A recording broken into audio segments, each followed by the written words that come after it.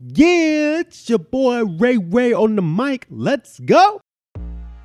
Just because you have positional power does not give you the authority to be rude to others. I was up early one morning, catching a flight down to Southern California, seeing family and visiting and whatnot. And it's early, right? It's 3 a.m., 4 a.m., what have you. You get through the airport, you get through the security line, it's super long.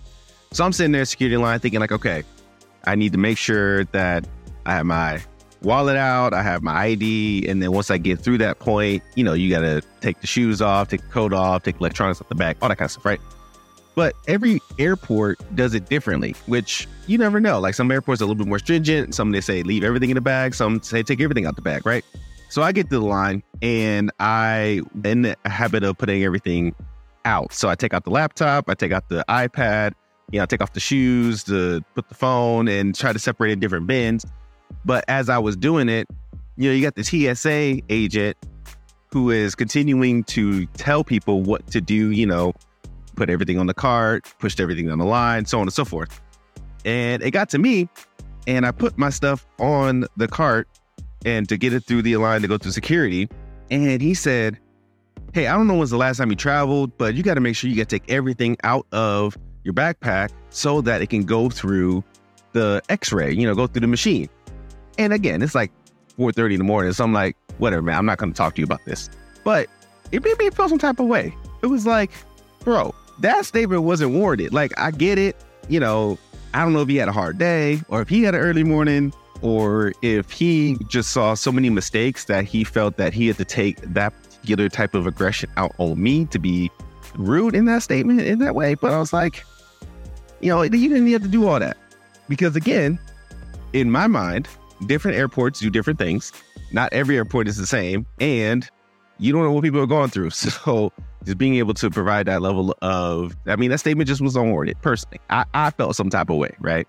Which led me to write that quote and put that on Threads. In the work that I do, I'm often thinking about what the type of power that we have in society. Now, there are 8 different types of powers that I will drop a link in the show notes to show you all. But power essentially is the type of influence that you have in society over people through things and whatnot, right? And the 8 different types of power that are out there are reverent, coercive, reward, positional, charismatic, moral, formative, expert, right? These different types of powers that we all can use to leverage to help influence and affect the society that we're around. And it's important for us to be individuals who recognize the type of presence that we have, the type of influence that we have, and how we utilize that influence to impact the people around us. Too often, we see leadership as just a title, right? As a position in an organization or in a community. And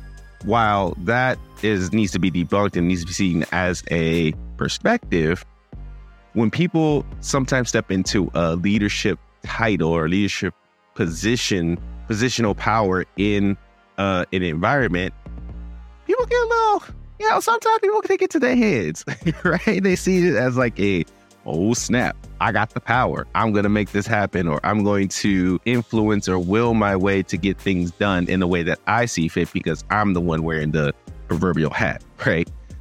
Where you need to do as I say and follow my lead as a leader in this space. And this is a danger for those individuals who do take up positional power, who let their egos lead them in the land of detriment, right? And we have to be very, very careful that as we step into positional power, that we're not using it and abusing it, right? That we're not getting it to the point where we think we can walk on water. And there's levels to this, right? Like, yes, the homeboy at TSA, I don't know if he felt this level of authority to say what he wanted to say. But that is like part of the step ladder or part of the journey when it comes to a leader or somebody in a positional power in a particular space.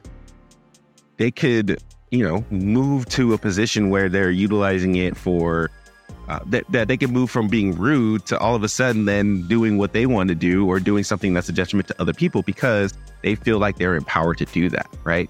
Nobody checks them to provide that a level of accountability or like ego check or reality check that, hey, that's not how this works. Just because you have that position doesn't mean that you could be rude or that you could be abusive or that you could do whatever it is that you want to do. And unfortunately, we've had a history of individuals who are utilize their position in an abusive way, right? And let's just quickly go through the list. We got Adam Newman, who is the WeWork CEO at the time, who pretty much just blew a whole bunch of money and tried to advance his own network in a way that wasn't great for WeWork. Who else we have on this? We have Elizabeth Holmes. She was the CEO of Theranos and pretty much just lied her way to getting more funds and receiving the amount of corporate backing or investor backing to put out a product that wasn't even ready for the market, right? We have Harvey Weinstein, which we ain't gonna talk about him. So there's some folks out here who let these positions get to their heads, and by doing so creates a toxic environment, creates a unsafe environment for people that they're leading and engaging with, and ultimately, if for leaders in that space could lead an organization down a negative path, and people will leave because of that. So we got to be careful that if you are a leader that holds a position in an organization, in a community where people see you as the voice, see you as authority figure, see you as somebody who can execute and has a position of power, right? A positional power in a space. We have to be extra careful that we check the way that we show up in our ego and our mindsets and our perspectives. So when it does come time to engage other people or shape culture, shape environment, we're doing so that is going to support the people around us, not our own self-gain, our own ego. And as leaders who utilize their positions for service, they're not elevating themselves, but they elevate others. But in elevating others, they do elevate themselves, right? So I just want you all as leaders to recognize that you have a strong position and an influential one in the work that you do and the people that you serve. And we should not take that for granted. And even in our rough days and even in our hard days, we need to be mindful of how we show up in those spaces, because that one moment of rudeness, right? Or one moment of insecurity or one moment of expressing that level of egotistical mindset or thinking that we have all the sway in the world could lead to eroding what you've been working so hard to do forever, right? And I don't want that to happen for you. So ways to do that essentially is just to practice self-awareness of what are the areas where you feel super strong and confident in, and what are the areas where if you were triggered, right, that it would transition the way that you think or transition the way that you speak, right? Self-awareness is key in that space. How do you show up? And then when things go wrong or there's chaos, what is your response to that? So when you do approach a situation that is stressful, chaotic, overwhelming, you can pause and say, all right, I'm reaching that threshold. I need to take a step back. Or I'm reaching that threshold. Here's my outlet to make sure that I do not reflect that onto the people that I'm around, right? And then secondly, some things that you can also work on too is having accountability and people that you can work with that can be that person for you when you do reach your limit, right? Who knows how you respond and how you react to situations. Gonna be like, hey, yo, chill. You know what I'm saying? Like, or, what you just said wasn't the greatest. Like, we need to take a step back for that, right? So these types of things can be really helpful to ensure that your support or that your presence is supporting the culture that you want to create, and that you're not abusing the power that you have been given to serve yourself and your ego, but to serve other people too. So that's just me thinking out loud. I'm for leaders. I'm for leaders who are creating strong cultures and strong communities. And my trigger is when I see people who have been blessed with positions and, use it for their own personal gain rather than for the success of others and building up a community for everybody to thrive. And that's something that I'm working on when I see that around me.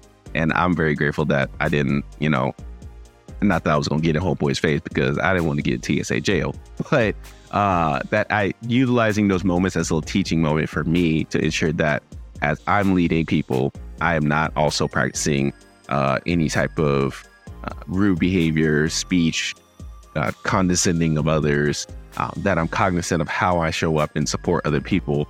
And in the same way, in relationship to my peers and other people who are in positional power, that they can practice that same level of support as well.